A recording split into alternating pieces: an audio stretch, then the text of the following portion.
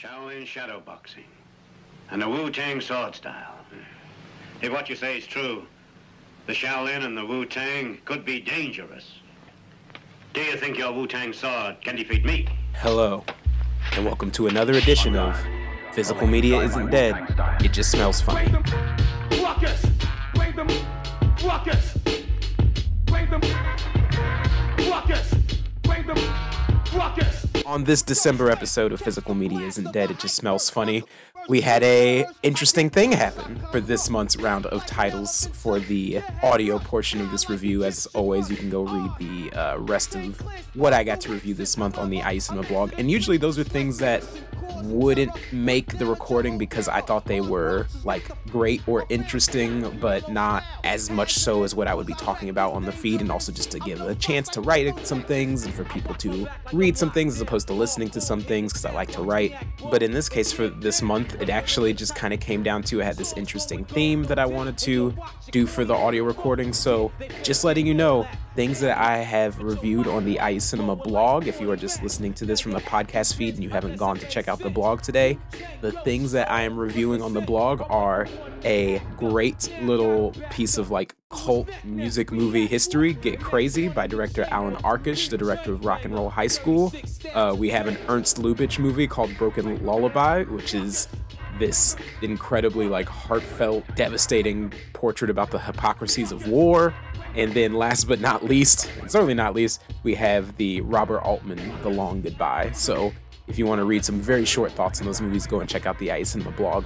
But this month is special because it seems like something is in the air with all the physical distros around the world, and that it now feels as if it is time for martial arts and kung fu and Hong Kong cinema to have its time in the HD 4K, time in the sun. So it's been kind of interesting. Arrow, which I'm actually not reviewing this month because I actually purchased that with my own hard-earned dollars because I just wanted to watch them and not have to wax poetic about them on this podcast. But Arrow is putting out the first volume of hopefully many volumes of a Shaw Brothers box set.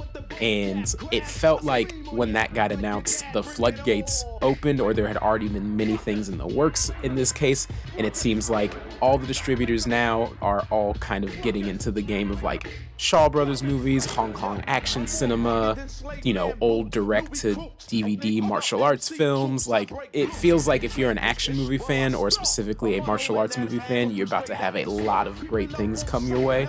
In this month, because I had gotten the Criterion box set that I'll be reviewing on this episode, that is very much a pinnacle of Hong Kong cinema, it just kind of felt right to lump all the other martial arts films and Hong Kong cinema-inspired films that I got this month into one review. So it's a Kung Fu Christmas, everybody.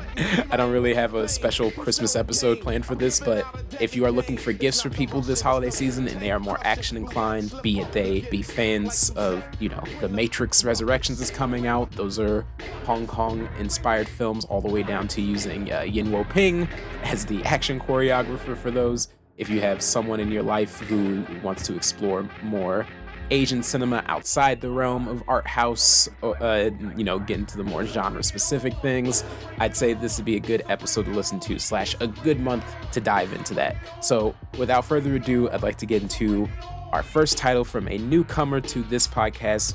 We have 88 Films US release of the Chong Che film by Shaw Brothers Studios, Disciples of Shaolin.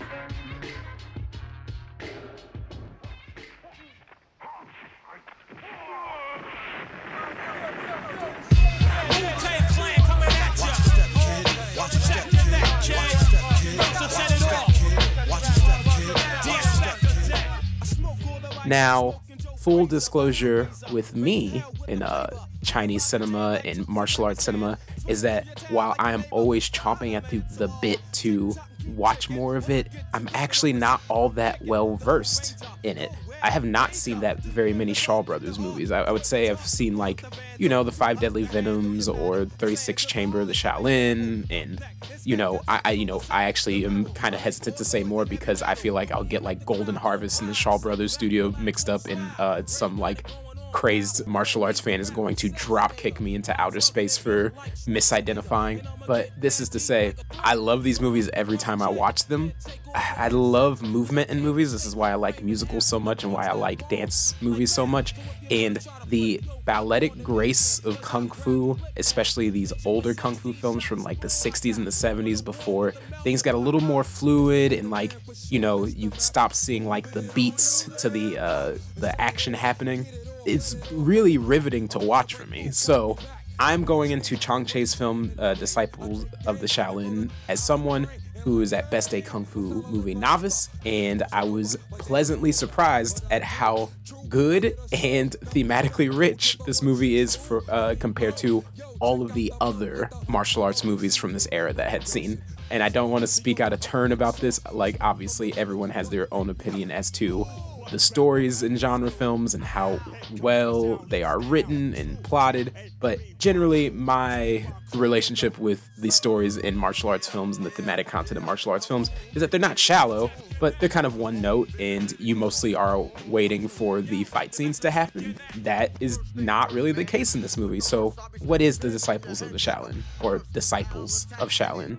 Well, it is a 1975 film by director Chong Chai, who, as I have learned this month watching through all these films, the lineage of martial arts films and the choreographers and performers in them, it's all handshakes all the way down. So I wish I could get more into that in this episode, and maybe I will in the future.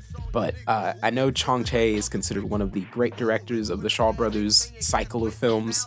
His films, according to what I have read, and especially in the booklet essay that comes with this release, is that he is one of the more well-respected and virtuosic directors of the Shaw Brothers studio directors.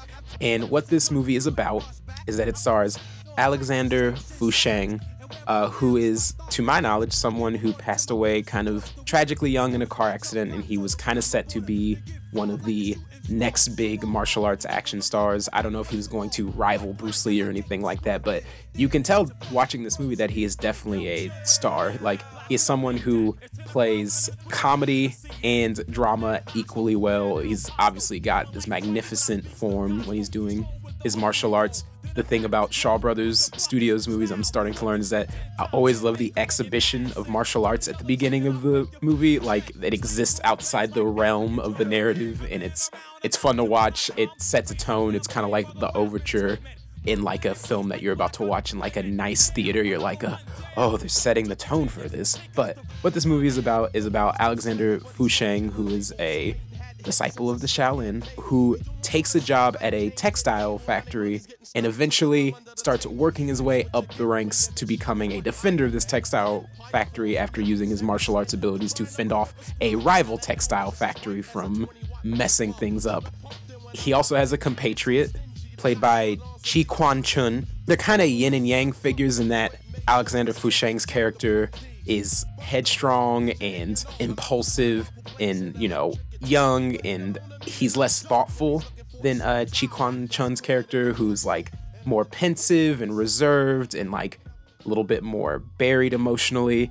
But as they give Alexander Fusheng's character a higher and higher rank at this textile factory, it becomes this like commentary on like workers' rights and like how workers are treated in the workplace, and it becomes this blue collar-esque narrative, which I don't even say jokingly, about how you give one worker power and how they can kind of succumb to that power and forget their fellow man just because they can be persuaded with like, you know, just the littlest bit of cheese to like keep them going. In this case, Alexander Fusheng, who's like kind of a simple person, like they give him just like a new pair of shoes and a watch, and that is like enough. And obviously they give him female company and all these other things as a way to kind of like buy his loyalty. And the movie is about, you know, these two opposing figures. They're not really opposing, but like opposing yet built from the same cloth figures dealing with this, and Alexander Fusheng kind of having that rise and fall story, like him, you know, grappling with the idea that he isn't doing the right thing, and him kind of coming to that realization that maybe he should be looking out for his fellow man and maybe not defending his employers who are exploiting all the other workers at this textile factory. And it was great to watch because, like I said, I'm so used to kung fu movies of this era just kind of being about, like, we're fighting for this one thing, or mystical in some way, or just like someone trying to prove themselves, or you rarely ever get like trenchant narratives about workers' rights in movies like this. So I found that quite charming and quite good. And I guess for this episode, I won't be going into like and the action in this rules, but like, this isn't like a wall-to-wall action movie. We'll get to that later in a box set that I'm going to be talking about. But when there are fight scenes, they are these incredibly impressive set pieces in which, like I said, you see the rhythms in Shaw Brothers movies like this, but the performance comes out from the unique qualities comes out from the performers. So in this case, Alexander Fusheng, who is kind of a little bit of a comedic character in this way. Like, he is kind of cocky in these fight scenes. It's like fun to watch, especially the last fight scene, which I, upon watching this movie, I did know this. It is something that Quentin Tarantino took for Kill Bill, because at one point in the final fight scene with Alexander Fusheng in this movie, the film stock changes from color to black and white and black back to color, and it's for the same reason as it was in Kill Bill, which is the fight gets bloody, and it was a way to avoid censorship issues upon releasing the film, and that's a pretty fun and clever homage, in my opinion. But there's a cockiness to the way he fights, and it's like fun. It's not as like acrobatic and like trick-based and like hijinks-based as something like a Jackie Chan or a Sammo Hung film. That's like a later era of Chinese and Hong Kong filmmaking, but it still has this like flow and rhythm to it that you would only get from someone who's making like active acting choices as they're going through these motions. I don't know. I enjoy it. This is from 88 Films US, which is a distributor that actually specializes in martial arts films. They're actually usually doing more Region B releases, and this is something of a new thing that they are starting to release these films for US consumption. I'm assuming there's something going on with the Shaw Brothers estate, in that since Arrow was able to put out this box set, and now it seems like 88 Films US is also mining the Shaw Brothers catalogs for things that Arrow possibly isn't putting out. I know the Shaw Brothers make quite a lot of films, so that makes a lot of sense. They have to kind of be farmed out to a bunch of different places. But this is my first 88 Films release that I have ever gotten my hands on, and I could say without a doubt, they are a lot like Arrow in that like it is this comprehensive poppy packaging where it is new alternative art, but it has the original poster art on the reverse side of it. You get a poster, which is also, I think, has a reverse side to it. And in addition to that, you get a thick booklet. Like, I got an education on this movie reading the essay by Matthew Edwards and Andrew Graves. There is a whole feature that is called The Visceral Martial Arts Cinema of Chang Che, and an interview with Jamie Look by Matthew Edwards.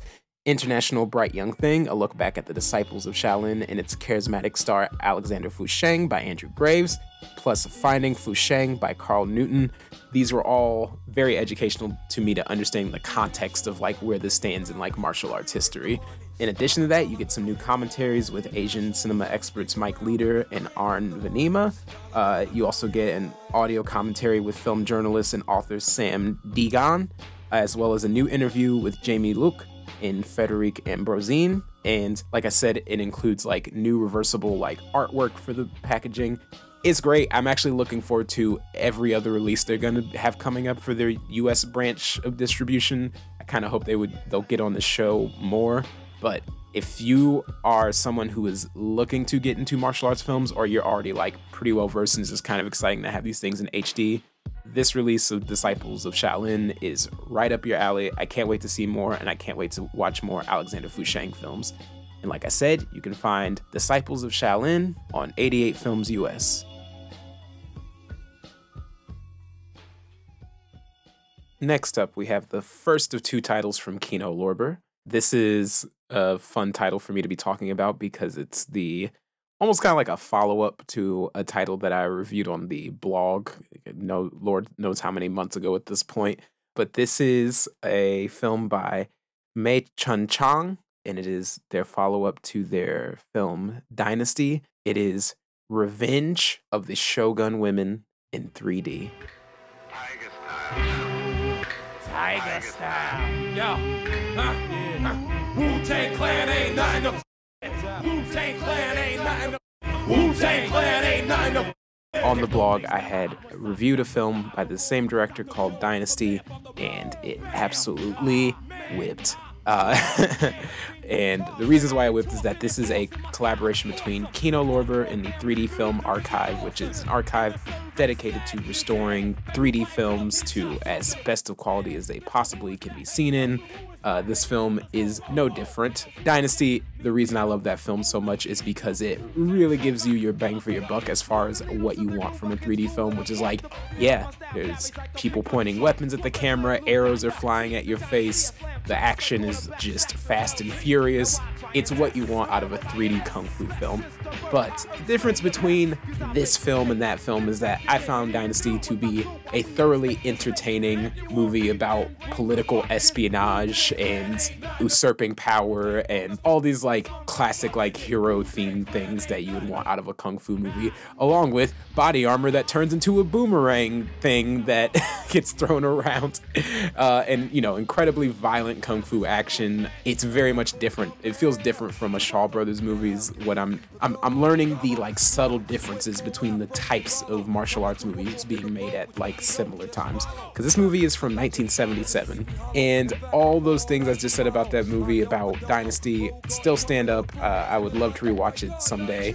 This movie, however, is kind of a disappointment. What this is that it is a movie about 13 women who train to become nuns after they are sexually assaulted by bandits. And when I say sexually assaulted, the opening moments of this movie are bandits sacking a town and then just like having their way with the women in it.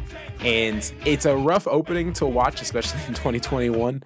But the reason why it's so disappointing is that you're like, well, if it's a rape revenge movie, at the very least, like, you'll get that catharsis, even though revenge is never supposed to be cathartic, and we all know this, but like, you'll get that catharsis, you'll pump your fists, like, these women are going to get their revenge. And the movie actually doesn't really give you as much catharsis as you want. Like, there is like a final showdown between like some of the main women who were sexually assaulted, and like, there is some internal drama with the women themselves and amongst this like essentially monastery, because they are essentially monks in this movie. But it never quite hits that like fever pitch that you want it to near the end of this movie. The action is good and the 3D gimmicks are still there, but they're not as like cleverly or as shamelessly employed as they are in Dynasty. There are some standout sequences, I would say, especially near the end. But man, you really gotta sit through a long sequence of sexual assault before you can kind of get to a story that isn't as thematically fulfilling as you want it to be, with action that you wish was more plentiful if they weren't going to lean into the idea of this journey of these women like getting revenge, or like, these bandits having to like reckon with what they've done. Not that all movies are like moralistic, especially like movies about like sexual assault. Like, this is a grindhouse movie. Like, I'm not trying to get something out of it that it's never trying to aim for in the first place. But I will say, as far as like giving an audience what they want, which is what a lot of like, schlocky grindhouse movies kind of do, it doesn't really deliver on that. And while I think there are some like great set designs, I think the costumes in this are like rad. I think the actresses in the 13 nuns in this monastery, like, all of them give great performances, especially like there's two main women who stand out in front. But yeah, I would say if you are interested in this, I would say go check out Dynasty first. And then if you absolutely need more of that like eye-popping 3D action, then yeah, throw this one on. It wasn't the worst movie I've ever seen. And I'm always kind of bummed when I have to like talk about a movie I didn't enjoy as much on this, but I think it's fair to say, like, even if you are like me and this isn't something that like you're particularly like your cup of tea, you can at least like admire like the craft on display. I mean, it's still like a pretty well like choreographed like 3D kung fu movie, and if you just like the gimmicks of things being shoved in your face on screen and like you can overlook certain things, like, I think you'll actually have a good time with this. But for me, this wasn't my favorite thing that Kino Lorber released this month, but you can still find it on Kino Lorber, Revenge of the Shogun Woman 3D in collaboration with 3D Film Archive. And I should also mention that it does have some choice special features. There are 3 3D shorts, which is College Capers, which is a 3D short about a panty raid. There's a 3D short called The Persian Slave Market, and 2 Guys from Tick Ridge. So these 3D releases I think are super important. As someone who is actually a big proponent of 3D as like both a gimmick and a legitimate way to tell a visual story, I think this is important work that they are doing. I would love to screen some more 3D Film Archive things in the future, my various programming venues, but yeah, you can find that on Kino Lorber. But if you want to hear me talk about something from Kino Lorber that I did quite enjoy this month, well, then I have a special treat for you. Released this month on Kino Lorber, we have the John Woo film starring Jean-Claude Van Damme, Hard Target, a highly anticipated release if I am to understand the action movie aficionados on the World Wide Web. For this one, I brought in a very special guest, someone I've been wanting to have on the podcast for a long time, and we're going to get deep in the paint on John Woo's Hard Target, so please join me there.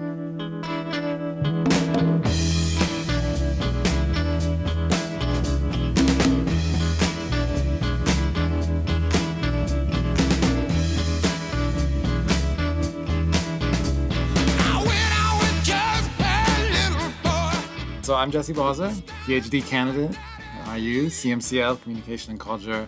I study movie trailers. In my free time, I study Jean-Claude Van Damme. This is exactly why I wanted you on here, Jesse. And also, thank you, welcome. I skipped a lot of the formalities because Jesse is in the studio right now. Right. And we literally just finished watching Hard Target, which is the first time I've ever seen it. It's probably only like the 4th Jean-Claude Van Damme film I've ever seen. I know, look, we should fix that. After this, like, I am 100% on board with watching more. I understand why he became so famous and why he's a very charismatic figure. But I brought Jesse in because when Kino had solicited this to me, I was like, absolutely 100%, because I had only seen 2 of the 4 or 5 American John Woo movies. I'd only seen Mission Impossible 2. You know, one of those movies I defend in a past episode of this podcast I once did. And I had seen the, his American masterpiece, Face Off, which I love. Jesse gave a little bit of a, maybe. I do agree. Mission Impossible 2 is a movie you have to defend.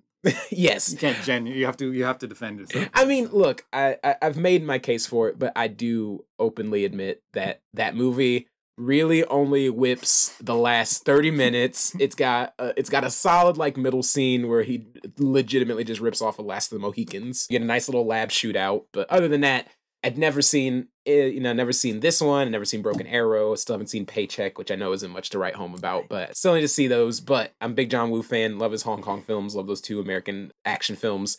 And I've known Jesse since going to a thing in town called Video Boom, friends with past podcast guest Saul Kutnicki. What's up, Saul? What's up, Saul? I hope you still listen to the podcast, even though I haven't had you on in a while.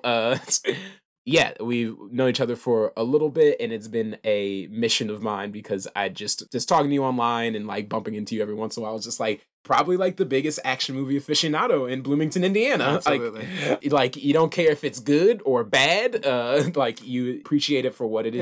And it's fortunate you asked me because I don't think you'll probably find too many people in town that have seen like Van Damme's Legionnaire twice. Like I have the expertise. You have the expertise, so I made the right choice having you on.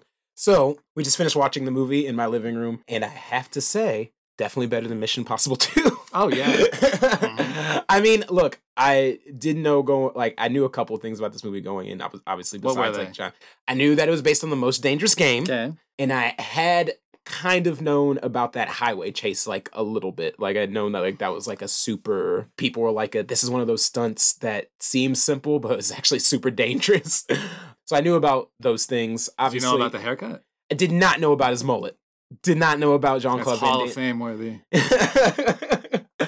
But this whole episode of movies I've been doing have had this centering around of like kung fu films and Hong Kong films, talking about the Once Upon a Time in China series. And we just watched Irma Vep last night, and there is this period in the 90s where Hong Kong directors are like crossing over into the, the mainstream like world cinema, and they're applying all those different things. We're still 3 to 5 years out from the Matrix, where you'll see like American filmmakers like take that formula and like, do it with success, and like doing it within the confines of the American system. Because the thing about Hong Kong action movies, which Jesse knows very well, is that they don't have a lot of regulation, at least definitely not in like the golden age between like the 80s and the 90s. So like people are just on a hope and a prayer, and like, so you do get a lot of very thrilling cinema. But the problem with that is like it's hard to translate that to America, because you have to like essentially find workarounds to have people do things. Also,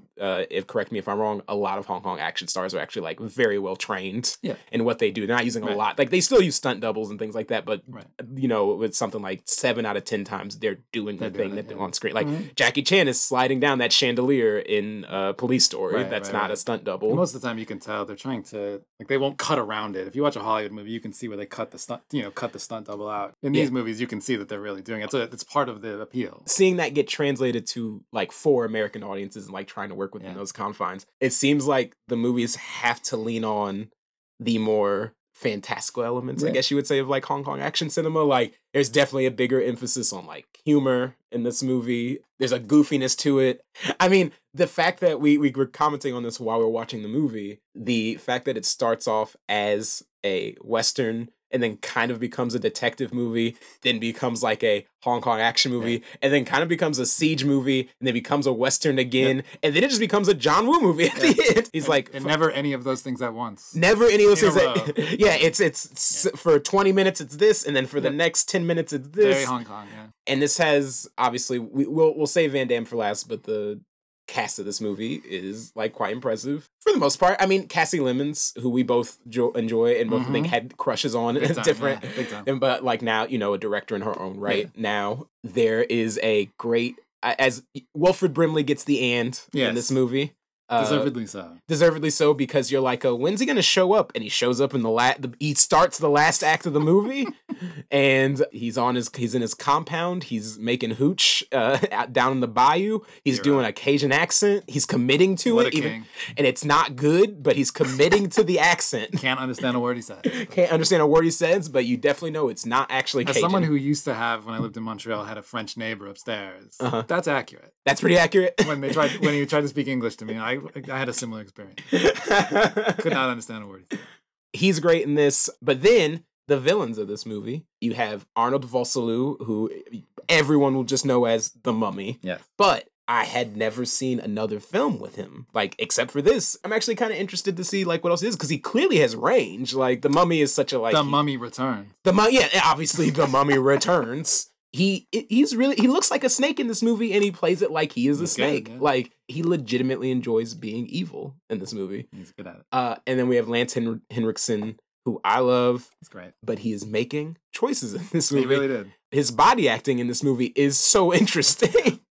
I can't tell if that's a John Woo direction or if that is a, like, actor's choice. Yeah, it's really weird. He's got a great voice, number one.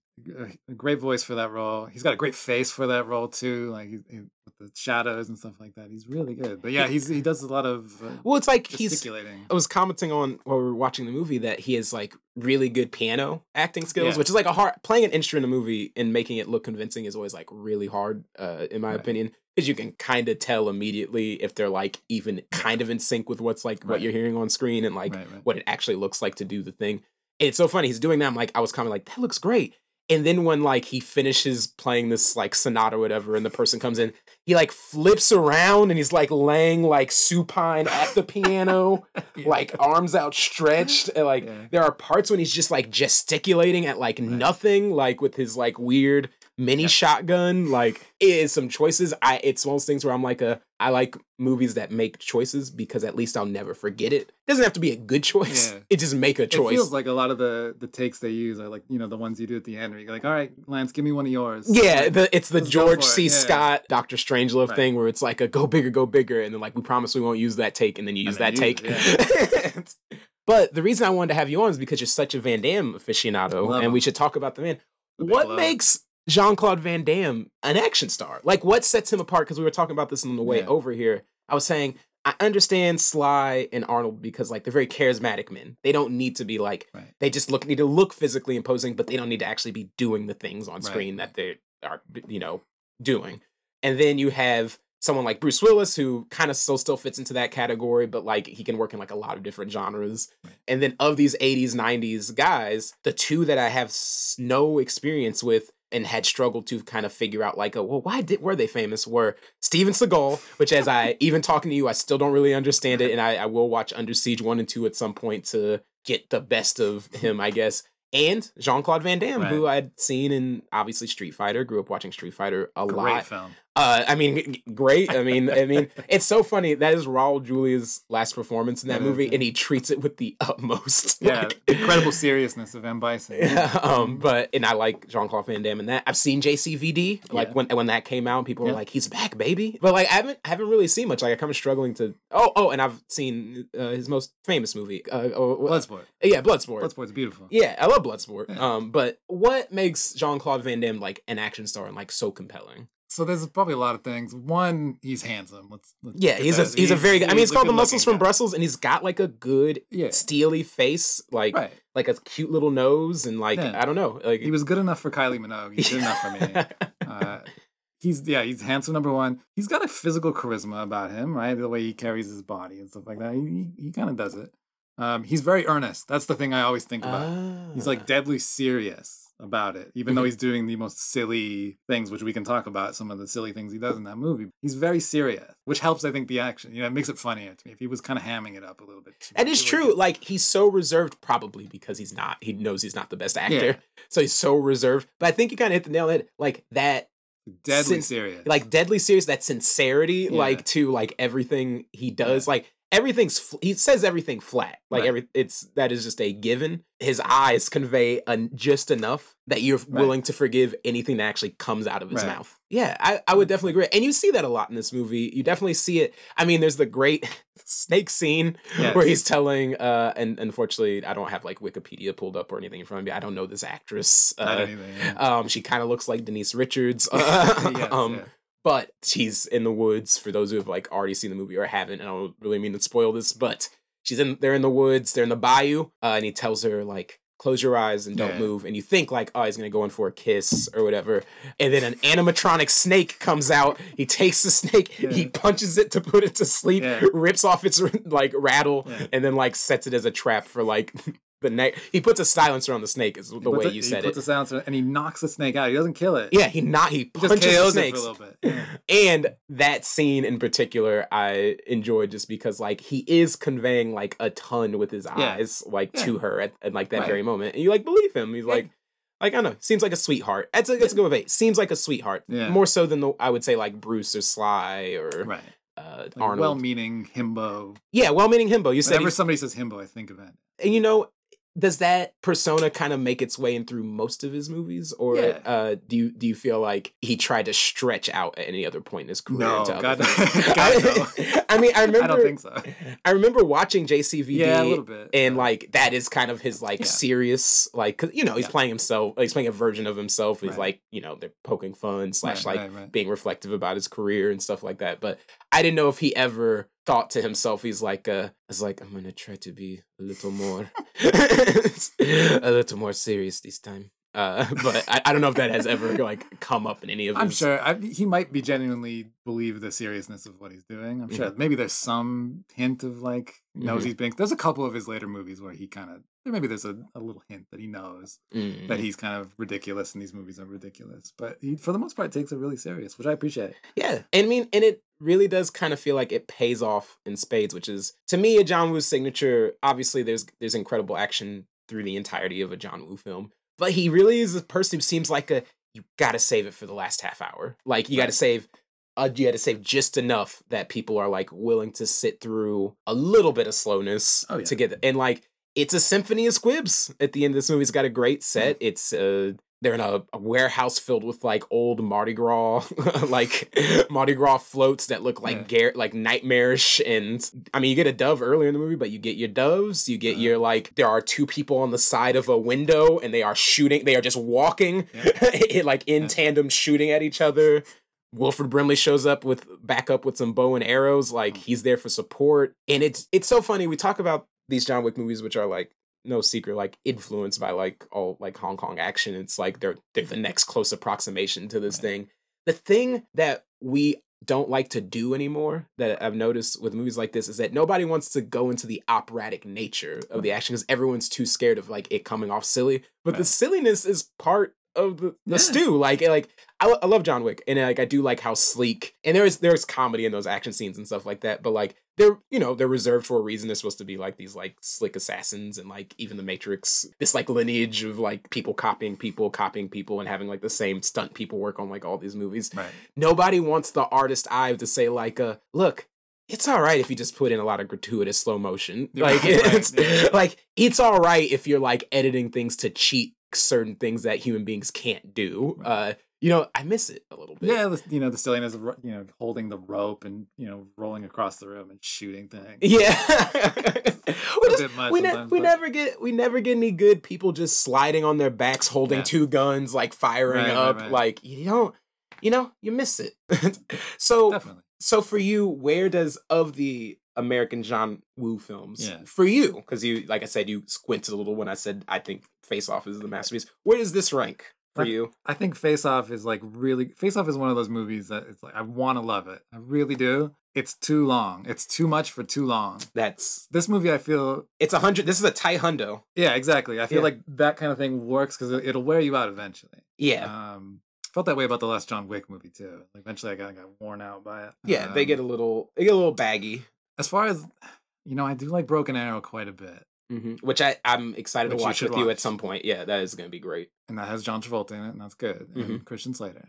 I would say Hard Target might be number one. Like it's the most. I think it's the most Hong Kong of his American film. I mean, of the now 3 I've seen, it's definitely my number 2. Like structurally, that movie is a Hong Kong movie, right? Where it's an hour of build and then a half hour of just frenzy. Yeah. Right? Mm-hmm.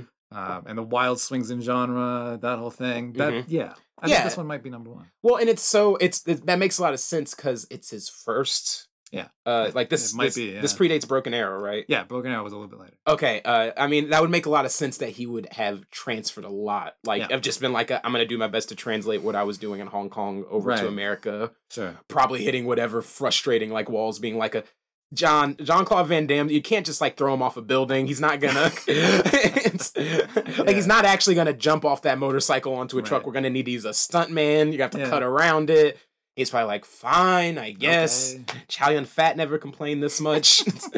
But I love it. This is, of the things that I got from Kino Lorber this month, this is like easily my favorite. And this is it's a great release. You have an audio commentary from action film historians Brandon Bentley and Mike Leader. You have From Hard Boiled to Hard Target, interview with director John Woo, which I cannot wait to watch. Henriksen versus Van Damme, an interview with actor Lance Henriksen. Before we like start wrapping up, who gives the better villain performance, Arnold Vosloo or Lance Henriksen? Henriksen? For sure. I think it's Henriksen too. I also think Arnold Vosloo's performance is just like, that's just like an actually good performance you could put in any movie. Whereas Henriksen is playing to the temperature of the movie. Definitely. You have Hard Times in the Big Easy, an interview with actress Yancey Butler, who I'm going to assume was the romantic lead in this movie. Probably. And then Gun Fu and Van Damage, which is a great title for a special feature, an interview with stunt coordinator Billy Burton. I think that might be an allusion to, I think, the trailer for like Double Impact. Oh yes, do you remember Van Damme's twin movie? Yes, Double Impact. Which maybe I'm thinking of the Van Damme movie with that's not Van Damme. The one with Dennis Rodman. Double Team. Yeah. That's not Van Damme. Isn't that Dane Cook or something? No, it's Van Damme and Rodman and like Mickey Rourke. Well, this is to say that is also by a Hong Kong director I've covered on this podcast. This very episode, Sweetheart. Yeah, exactly. That's like his American crossover film. But I think he did not enjoy working on that film. It was immediate like, I'm going back to China. No. And then obviously a theatrical trailer, something that is near and dear to Jesse's heart as the former host or current host or just on hiatus host of a podcast about research trailer. Hiatus. Yeah. Research hiatus, which I hope you have me on for someday. I am still thinking about what trailer I would do. Did Saul already claim Cloud Atlas? Oh God, maybe. I'm just saying that is one of those like great trailers of the last, like, no matter how you feel about the actual movie, that is one of those like great, like, that's a insane trailer to release for a movie. But anyway, I will say that Van Damme his trailers are always really good. They're always He has really nothing to do with them. I just think his trailers, they cut well for trailers. Yeah. You can do some stuff. You can pick up Hard Target from Kino Lorber. It's on 4K and 4K Blu-ray. I have the regular Blu-ray, as I still don't have a 4K player yet, but we're getting there someday, folks. But thank you so much, Jesse, for being on this episode. This is a treat. You will be on again very soon. If it were up to me, you would have been talking about every single one of these movies I had on this month because it's so action heavy, but had to get through them. But thank you so much. Thank you. Jean-Claude Van Damme is the Hard Target. You miss me? From internationally acclaimed action director John Woo. How's it feel to be hunted? You tell me. Hard Target. Thank you, Jesse, so much for coming on the podcast finally. I cannot wait to have you back on at some point where we will talk about more action movies, be it highbrow, lowbrow, garbage, masterpieces. I don't care. I love talking to you about action movies. It was a good time. But next up, we have what is my pick of the month, even though it was a release meant for November. I decided it came a little late, but I decided to loop it in here, and it was too important for me not to talk about. We have Criterion's release of Choi Hak's Once Upon a Time in China film series.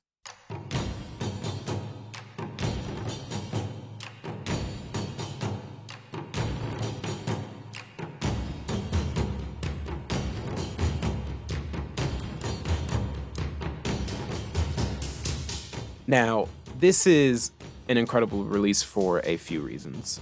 One, this is a gigantic decade-long spanning blockbuster, almost decade-long spanning blockbuster series about a real person who kind of became a folk legend in their own way. They had already had dozens of films and stories about them, and they'd already had a lot of actors portray them. This also doesn't launch, but is one of the biggest notches in this actor's belt and Jet Li's belt on his way to becoming an international superstar of the late 90s and aughts. And in addition to all these things, it is a film series that has this crazy lineage of action choreographers and directors. You know, as I said earlier when I was talking about Disciples of Shaolin, that it's all this handshakes passed down from one person to the next person, as far as the craftsmanship and lineage of choreography and doing stunts. So what is the Once Upon a Time in China film series? Well, they are based on the exploits, very loosely obviously, but based on the exploits of Wang Fei Hong, who was a physician as well as a martial arts master. There have been stories about, people seeing him get into fights, I think he never lost a fight or something like that. He was very highly regarded, and that's why there were so many movies made about him in the mid to late 20th century in China. And Jet Li, and later in the film series, Vincent Zhao, who takes over for Jet Li after the initial trilogy, they are in a long line of people who have portrayed this character.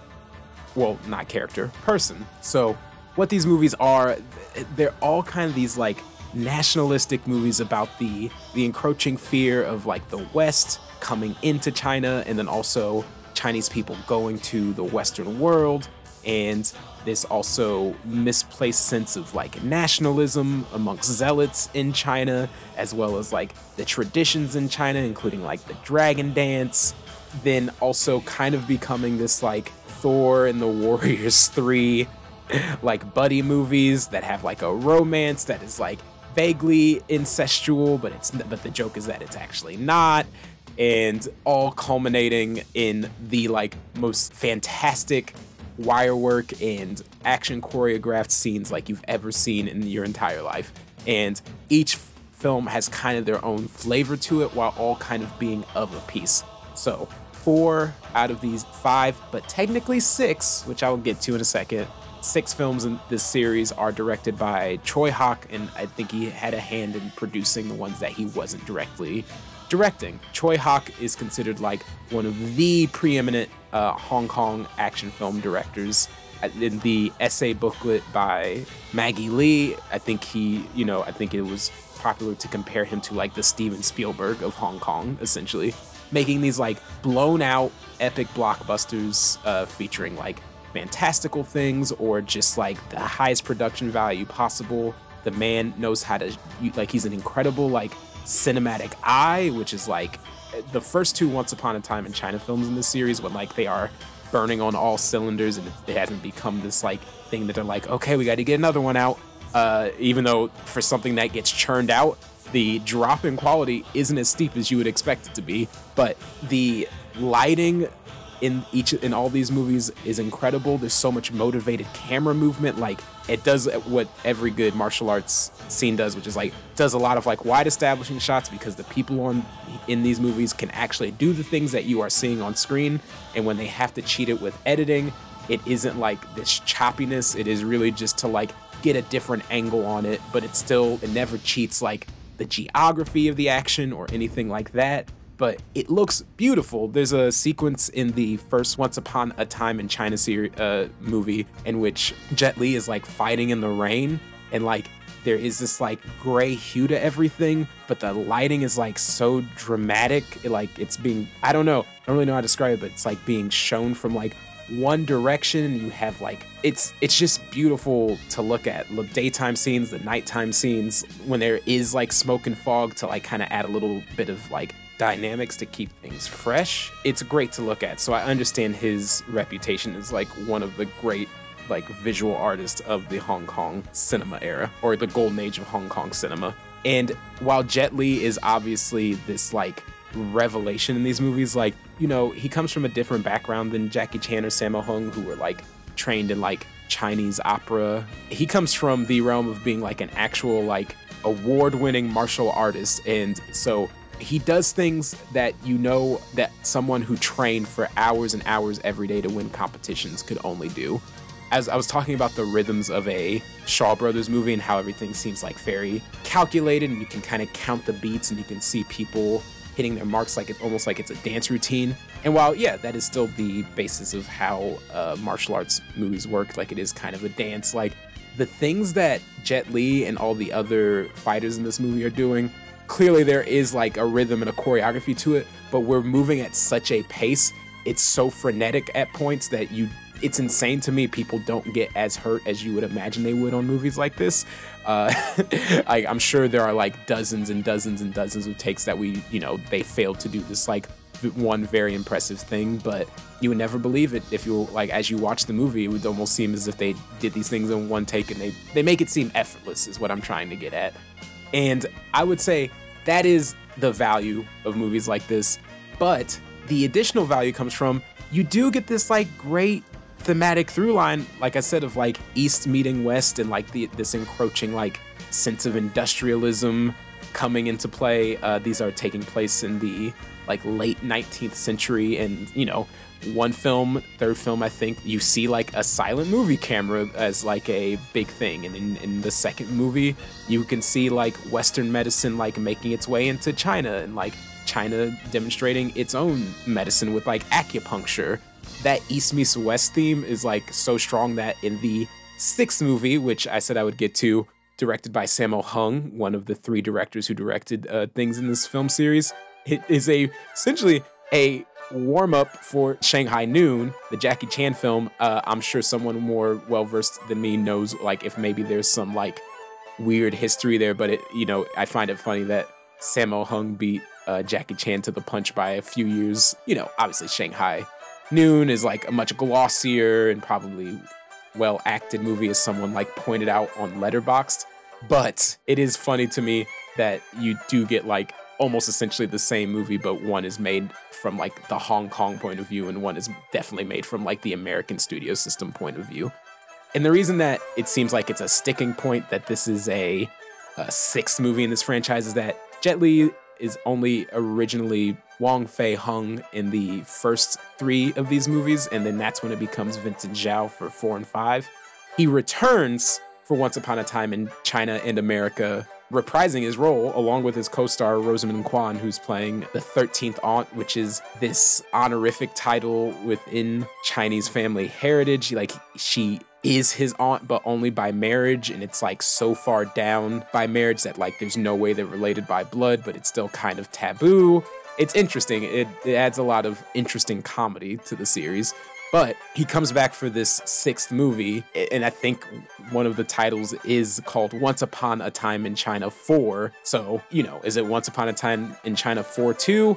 Is it ignoring everything else that happened in 4 and 5? Like, the continuity of the series gets kind of wonky as it goes along anyway. Like, some movies do pick up directly where the last movie left off, and obviously characters are returning. But they keep things vague enough that, like, you won't be mad. Like, you don't have to keep tabs on, like, every single thing that's happening in all these movies as you're watching them. Anyway, the nationalism stuff I find fascinating. Like, it's so heavy-handed in the first movie in, like, a good way of, like, white people and Westerners are evil. They are the villains in this movie. The Europeans are villains in this movie. Like, the British are villains in this movie. And like, it's kind of refreshing to see because, we live in our blockbuster system where for such a long time, like, Asians were portrayed as, like, this, like, encroaching, either incredibly evil, cold thing, or they were portrayed as, like, tourists and bumbling sidekicks and, like, or subservient sidekicks. And it's kind of nice to, like, see, like, from their point of view in their blockbuster movies at the time. It's just like, yeah, white people suck. But I find that very charming. And then you also get the side of it of just like there's a level of zealotry that is also unhappy. In 2 of the movies, there are 2 cults that are trying to keep Europeans out, even if it means like harming Chinese people. I find all that thematic through line stuff very fascinating for these movies. It's fascinating how they pop up and are combined. Like, it's really funny that in Once Upon a Time in China 4, it's kind of just a mashup of the things in all 3 of the first movies. Like, you get the Europeans and Americans like encroaching in on China. You get the religious zealots, and then you also get the traditional like Chinese like dragon dance stuff, like all combined into one film as you have like a new star and director come into it. For the 4th film, you have action choreographer Yun Bun, who served as action choreographer in the other Once Upon a Time in China films, along with a bunch of other people, including Yun Wo-ping, who choreographed, as I said earlier, the Matrix movies, along with a bunch of other people. Like I said, the lineage of these Hong Kong action movies is fascinating.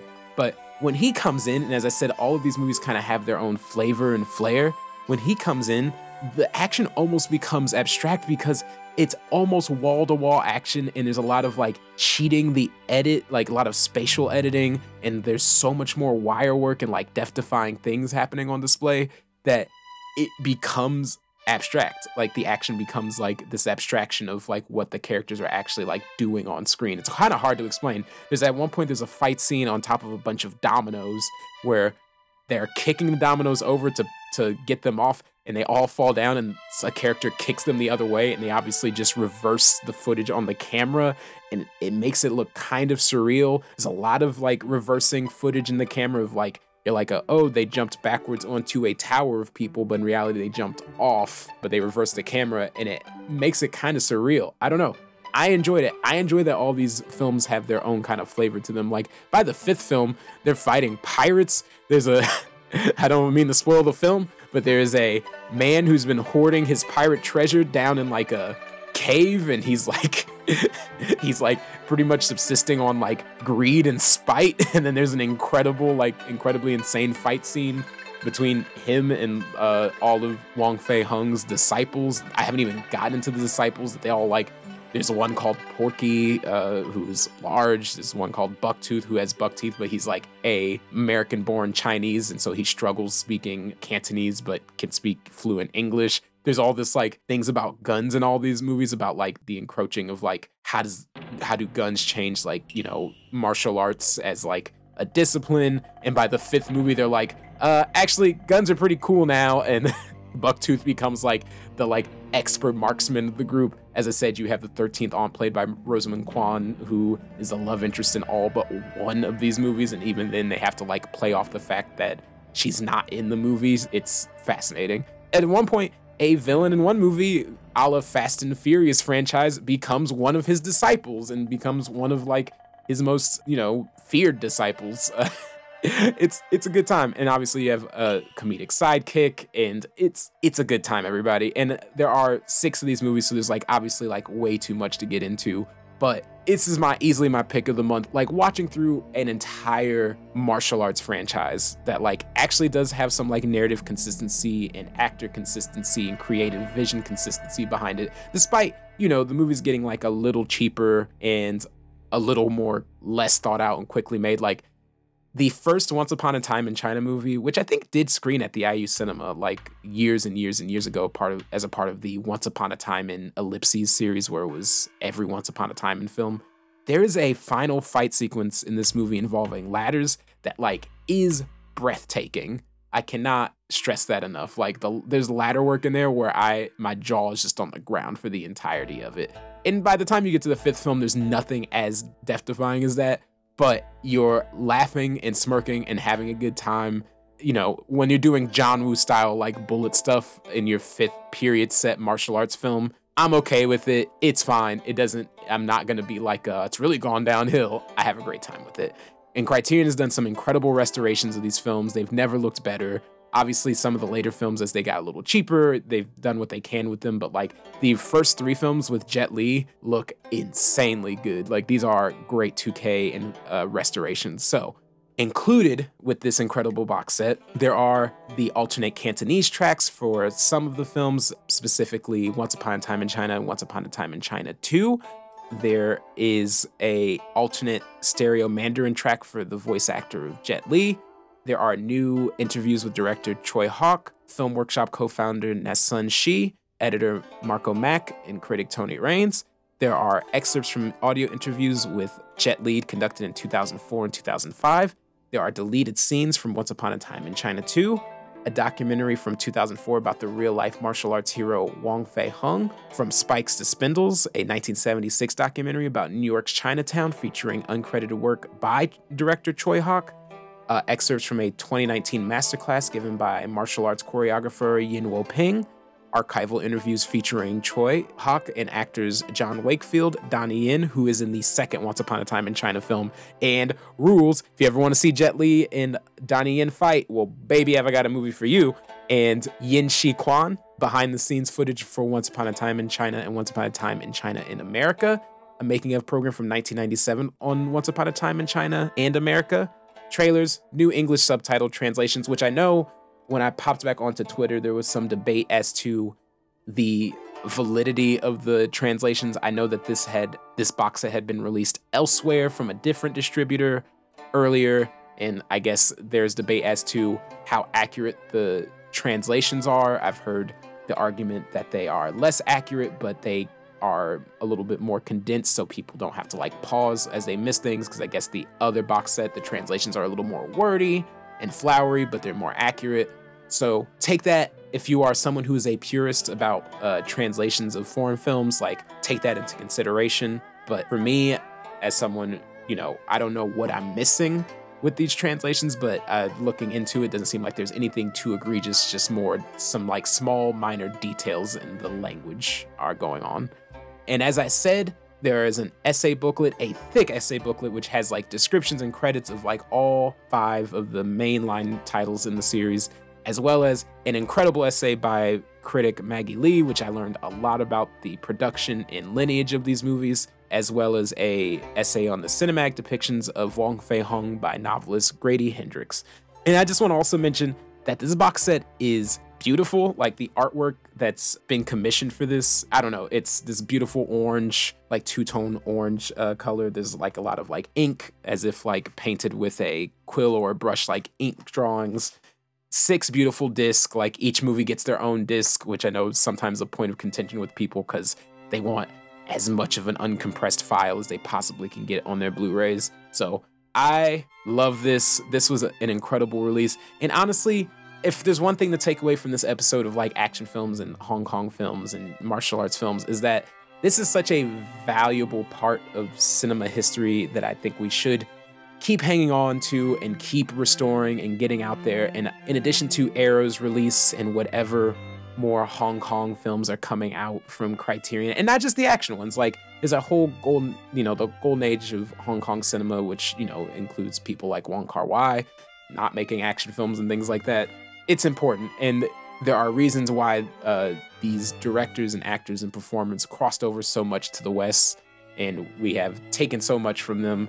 And so I hope this trend continues for a little while longer before we jump to the next trend of releasing, before we jump to like the next trend of whatever ignored piece of cinematic history. I hope we get a lot of restorations of Shaw Brothers films, Hong Kong films, wuxia films, the whole gamut, mostly because I hope that it inspires another generation of filmmakers to take these techniques and, run with them. But yeah, you can find the Once Upon a Time in China, the complete films box set from Criterion. It's my pick of the month. I couldn't be happier. This is a fun month of titles to watch. I'm super stoked.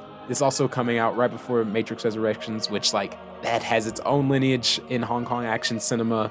Obviously, I don't know what Lana Wachowski is thinking for this new. She likes to reinvent herself in these films every time they're up at bat, but it's been great, having that in the back of my mind while watching all these things and knowing that, they've influenced this whole generation of directors from the 80s, 90s, and aughts and onwards. And yeah, it was a fun month. So this has been the December episode of Physical Media Isn't Dead. It just smells funny. I'll be back in January. I don't know what the future holds for January. This is the first time that I actually haven't started getting other things in, but I keep up with announcements like everybody else on Twitter and Instagram, and there's a lot of cool things coming out. I hope to get more guests on for other releases in the very near future, depending on if this episode is coming out before or after this.